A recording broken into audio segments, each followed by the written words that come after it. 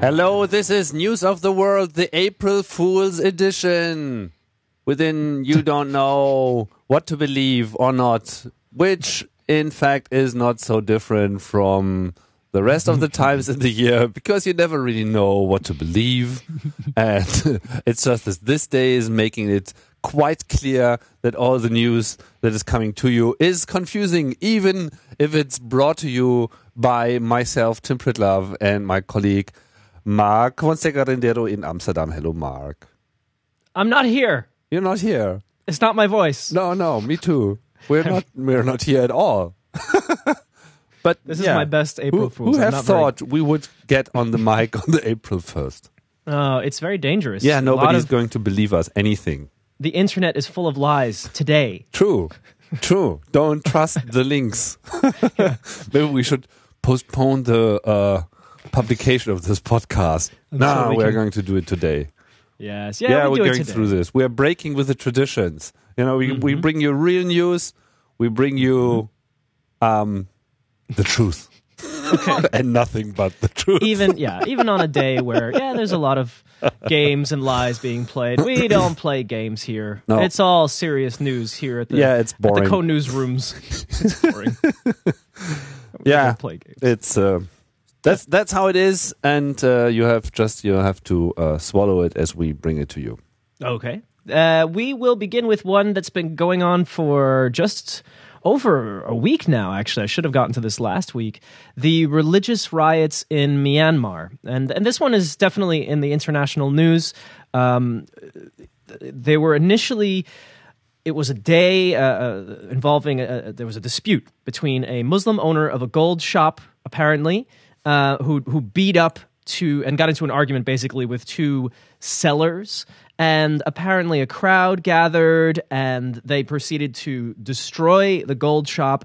And this has sparked what is not the first, but this year's big religious riots. And we're talking about Muslims and Buddhists who normally live. Yeah, the shop owner was Muslim. Yes. I think you failed to mention that. And so it's interesting that even Buddhists, usually characterized as being as peaceful as it can be, are now joining the big party of hate. And what I didn't realize is something like this happened last year, actually. Last year, 180 people died.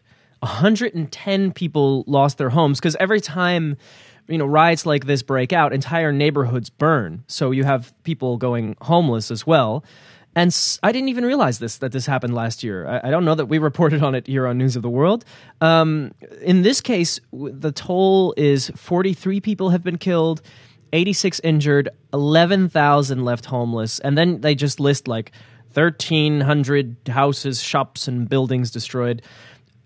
It's kind of amazing. It's a scale that's very hard to imagine. It's one of those cases that if I told you this happened in Amsterdam, the world would have a moment of silence, and it would be like I almost said 9/11. Never almost say 9/11. That's never good. But it would be a really shocking moment. And somehow in Myanmar, this is a strange reality. I found a strange coincidence or it's not a coincidence, but apparently Google executives were in Myanmar when the riot broke out. Mm-hmm. And then I started wondering, Google executives probably like to travel, but why Myanmar? And the only thing I found, actually, no big conspiracy, was that they were there to promote the idea of keeping the government off their internet and keeping it open, and sort of network neutrality type campaign for Myanmar. And they were launching google.com/mm or .mm, which is way too many dots in my opinion, but still. All right. .mm. And so it's just a strange situation, where you have Google is concerned about Myanmar. Is it for business? Is it for human rights? Maybe it's for both. And then meanwhile, people, once a year, it seems, for religious reasons, start harming each other. I think we haven't reported on it. No. I've just taken a closer look at our notes, and it's always confusing because sometimes you refer to the country as Burma, sometimes I do. as Myanmar, even we do. I call the Netherlands Holland all the time. Yeah, everybody does that. Yeah. So I think right now the situation has calmed down, although the latest report I have is from the 30th, so it may not be exactly the end, but apparently they've installed sort of martial law and all power to the police, and the president says, it's under control. So this may not be it. Even this week, there may be more information and more events going on. But the photos of the destruction are, well, as you'd expect, pretty horrible. So that is the story from Myanmar, and I don't have any particular source for the whole Myanmar thing. The Bangkok Post in Thailand does a pretty good job in general, and for Myanmar in particular. So keep an eye there. How do we proceed? Well, let's do something difficult.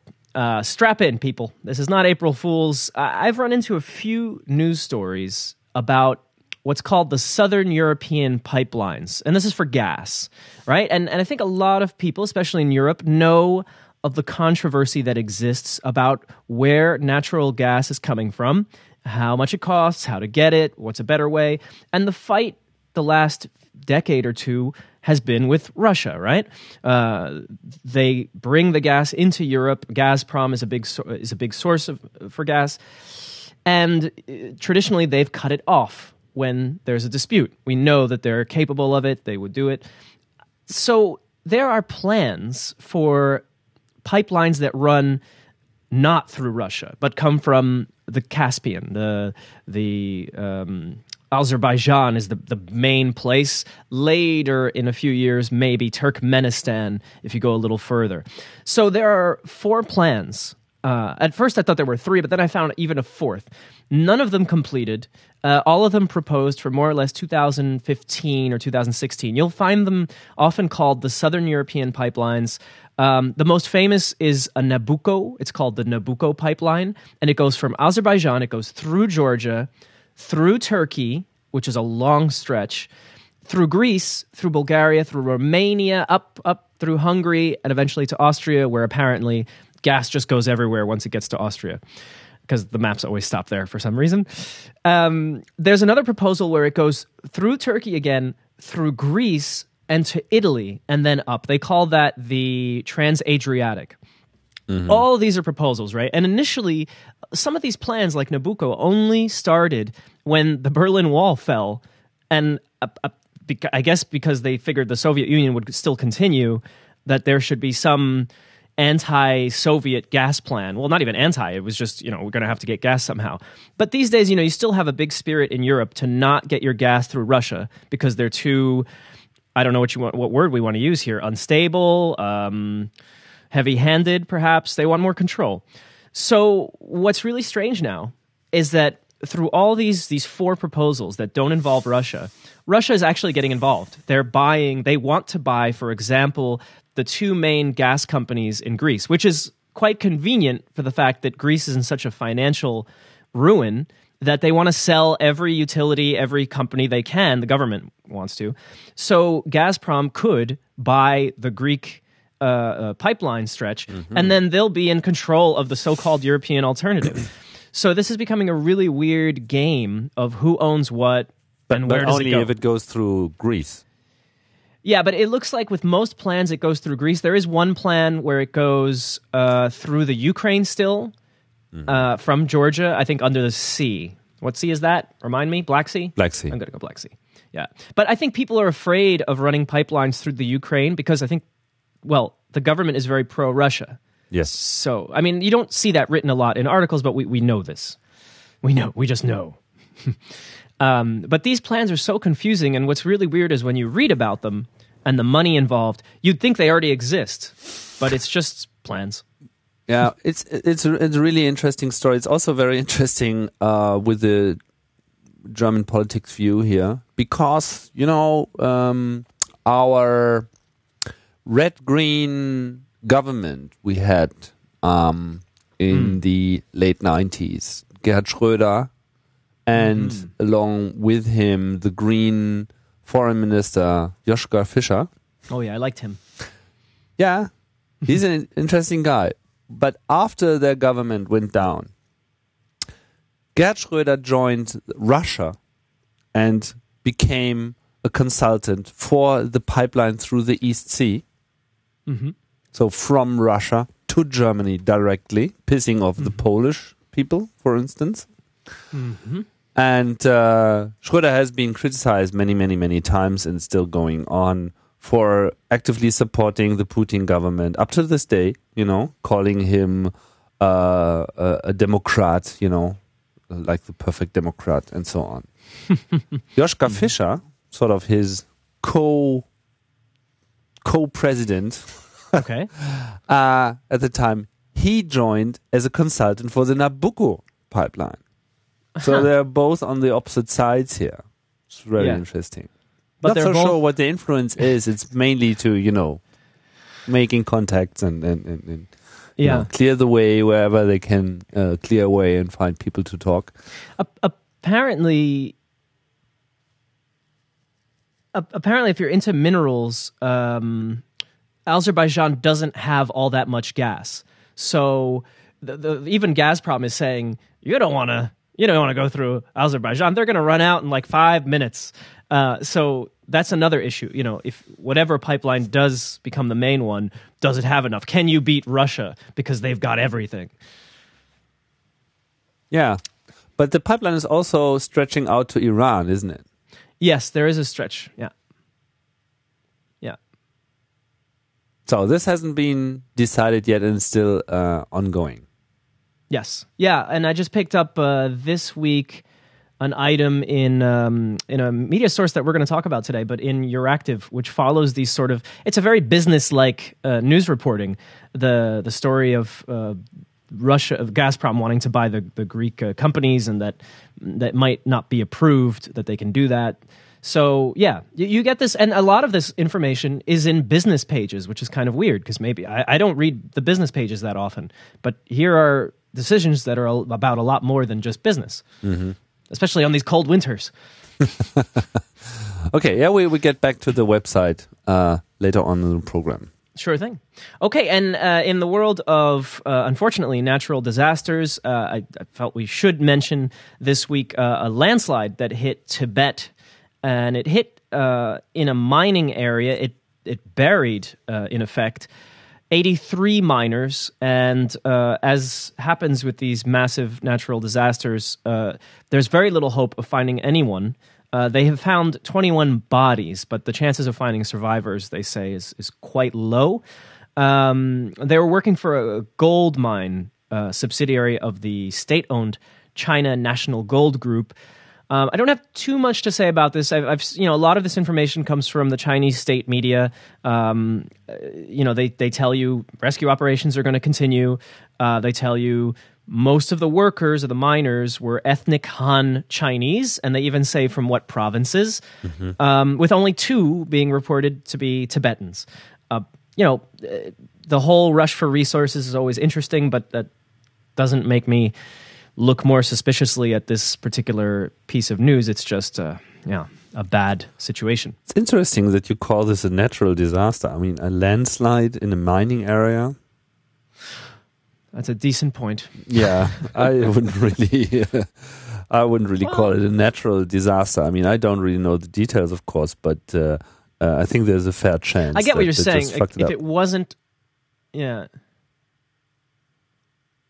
Landslides just don't happen that regularly. It's usually when we hear about them, it's mostly related to either people digging, deep and causing those problems, or erosion, or all of these things combined. So I wouldn't really file this under natural disaster. Industrial accident? No, we might be closer to this. Well, we'll keep you updated perhaps next week, more information and maybe a survivor to be found. That would be, I think, something very hopeful. Here's one slanting even further into the opinion category. This one comes from the UK, and I am interested as a journalist in topics related to conflict, problems, and privatization versus anything else. And of course, we live in the era of privatizations. It's much more often that you hear about something going private, especially in Europe, where it's a priority. There are a lot of old public services. And some of them, there are some services in Europe, for example, that stay public and that people are quite proud of them because they function so well. I think of like the SNCF, the train company in France. And one of those has always been the NHS, the National Health Service in the UK. And I've never lived in England. I've been there once. And in all conversations and every article that ever comes out of the UK, it is almost always the case that people say the health service is excellent and it will not be going private or anything like that. I've never thought too far into it. I've thought, okay, that will remain a public service. I saw an opinion piece in The Guardian, actually, about the Health and Social Care Act of 2012. Sounds very bureaucratic. Apparently, it's a complete bore to read. But according to this doctor in England, and several who have joined with him, this act comes into effect today, and it effectively privatizes parts of the NHS slowly. It opens up contracts to the private sector, and he runs down the money, the amount of private companies that have been given contracts.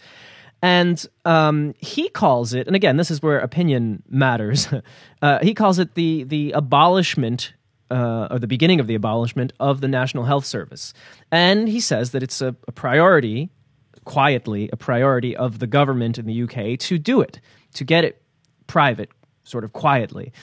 And this has made me very curious about the Health and Social Care Act of 2012 and what happens. He's got a lot of details in it. As a doctor, of course, he knows these details. He names some of the companies like United Health Group, one that's very heavily involved, and he's very critical. And this is something really I'm not ready to give people the whole rundown on, but I think it's worth looking into. Something's going on with national health and the National Health Service in the UK. And it doesn't shock me, actually, that quietly there's this move to privatize, because it's so often what every government on this continent is busy doing. Yeah, it's like learning from the US, because the health system is working so well on a private basis, isn't it? Is that April Fool's type statement right there? Is that what? I heard it's excellent. I mean, it's making a lot of money for those companies. Well, they've got really cool machines. Yeah. It is. I mean, it's. I just ran about another news piece where that lists typical health services and how much they cost in the US compared to the rest of the world. Was like outrageous, a lot more. And many people attribute this to the general state of the U.S. health system and the fact that most of it is based on private business and all those interests, and that there is no approach as it used to be in Britain, where because everything was state organized and public, in total it worked better, especially for the people, because a lot of services you get from the NHS are actually free. Right. Yeah. But may not be in the near future. I don't know. We'll keep an eye. I'm going to keep an eye out at the NHS as a topic, like in my news reading habits. Next up, somewhat lighter, depending on how much you value your internet connection. But I came across this story, which sort of triggered all kinds of daydreams. Apparently, divers, not working for anyone in particular, off the coast of Alexandria were caught. I'm impressed they were even caught.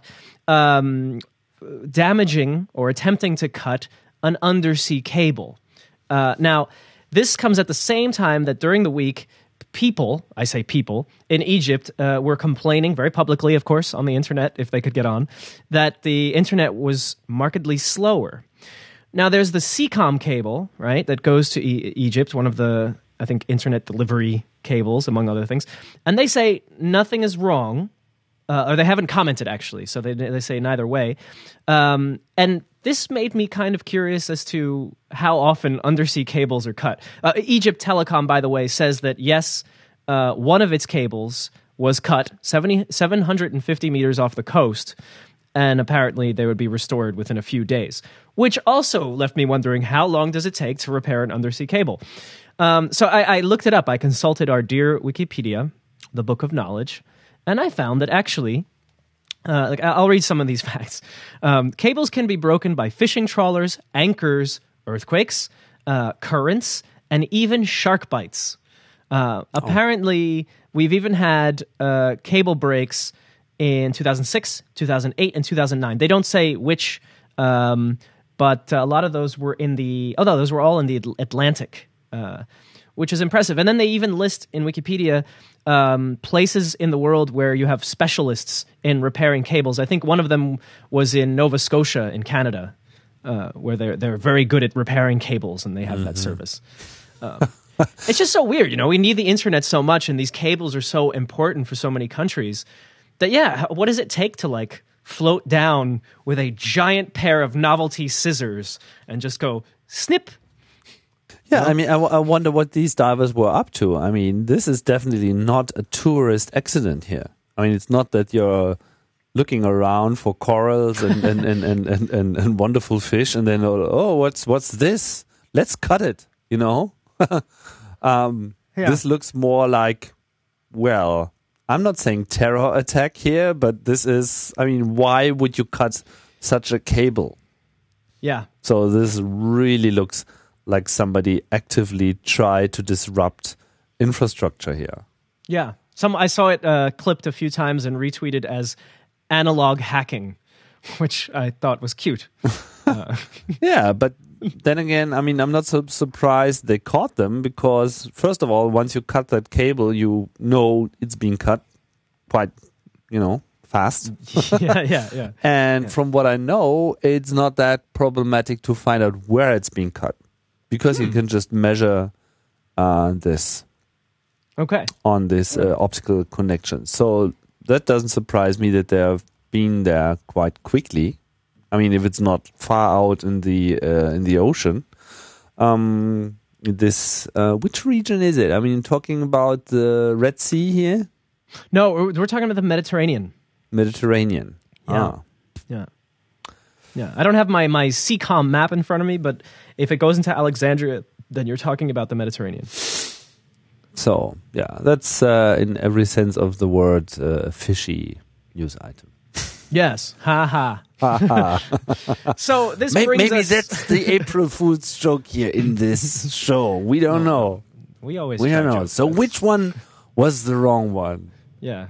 I don't know. No, if it was April Fool's, it would have been like sharks rebel and cut the cable or something like that. Yeah, in a landslide, trying to save NHS. This week's Google... No, I was thinking of Google Knows, the April Fool's joke. That's not it.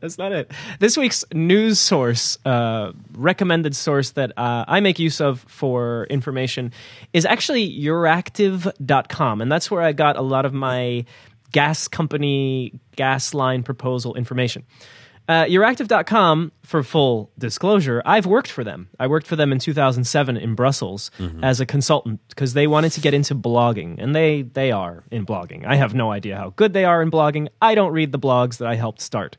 And that is because I left the job eventually, and they weren't interested in what I had to say. But what I like about Euractiv is they're very good with European Union news, related even news, and policy issues going on. So if you don't like reading or you just can't find stuff on, say, the European Commission's website, they write it up much better. They also translate into several languages. So when I was there, I always hung out with a lot of people who were translators. And when it comes to anything involving not only government, but also like corporate/government deals, if it's money, if it's an agreement, they cover it really well in their straight-up Euractiv news service. I used to tell people I worked for a news service, which is essentially what it is. It's right across the street from the European Commission, hideous yellow and blue logo, and it's still today one of my favorite sources for information related to Europe. And I was, looking around for more information about the pipelines and the deals with Russia, and Euractiv popped up several times because they cover it. And they've got affiliates in a lot of different countries. When I was there, they were very focused on Eastern Europe and getting sort of reporters and their own native sites in those countries. So that's my recommendation. It's Euractiv. You just write EUR active with no E at the end .com. There'll be a link, of So course. the blog section is running under its own domain, blogactive.eu? Yeah. Yes, it is. And I don't know what's going on with the blogactive.eu. At the time, it's a funny example. This was 2007, and they were very skeptical, the ownership of the site, about blogs and bloggers and the risk of putting your opinion. It was a bit the old-fashioned argument that is so just non-existent these days, I think. Should journalists blog? Should a news service blog? So that's where I sort of left it, trying to convince them yes. And they did go with it. And their thing was to have certain experts and experienced people writing for their blogs, which I'm sure they do. But I'm much more into their news reporting, to be honest. Mm-hmm. But at least ironic. the blog section has a German part in it, and the main site is mostly English and French, as I can see. That, yes. I mean, I remember it was always a priority to have several languages, and yes, French. Oh no, there's also euractiv.de. So actually, when you scroll down on the main page, you get a lot of local links in lots of languages. Yeah. Yes. Turkey, Italian. So, that's good. Yeah. So there's not a lack of news items on that page too. Yeah, no, it's quite good. It's not super famous. Only when you're in Brussels do you find people know about Euractiv. So I think it's good for people who want to understand what is going on. But here the first article on the German page is discussing the possible consequences if England. I say England, although we talk about the UK, we say England. When we talk about the Netherlands, we say Holland. Yes. Yes. So when England is leaving the EU, there is no English-speaking country anymore in the EU. Ouch. Yes. Wait a minute. Come on. Wait a minute. Yeah. Doesn't Malta really like English? Do they? Who doesn't? Wait. Come on. Yeah, maybe we should adopt another small country that's not causing so much problems. Yeah. But then they are probably also in the Commonwealth, which is causing the same problems too. What was our favorite island? It's in the Pacific. We were so obsessed with it for one day. That one that's like far out. Yes, Pitcairn. Pitcairn Islands. Oh yeah. Yeah. We should adopt Pitcairn Islands. That would be a news item for today, wouldn't it? And when we do that, we'll promise everyone daily ferry services to some other country. Yeah. Instead of every 2 days. All right. Okay. Well, that is it. Clearly, that is it for News of the World today. And thanks for all the comments. Really, it's always fun to see. Our last show generated quite a lot of discussion.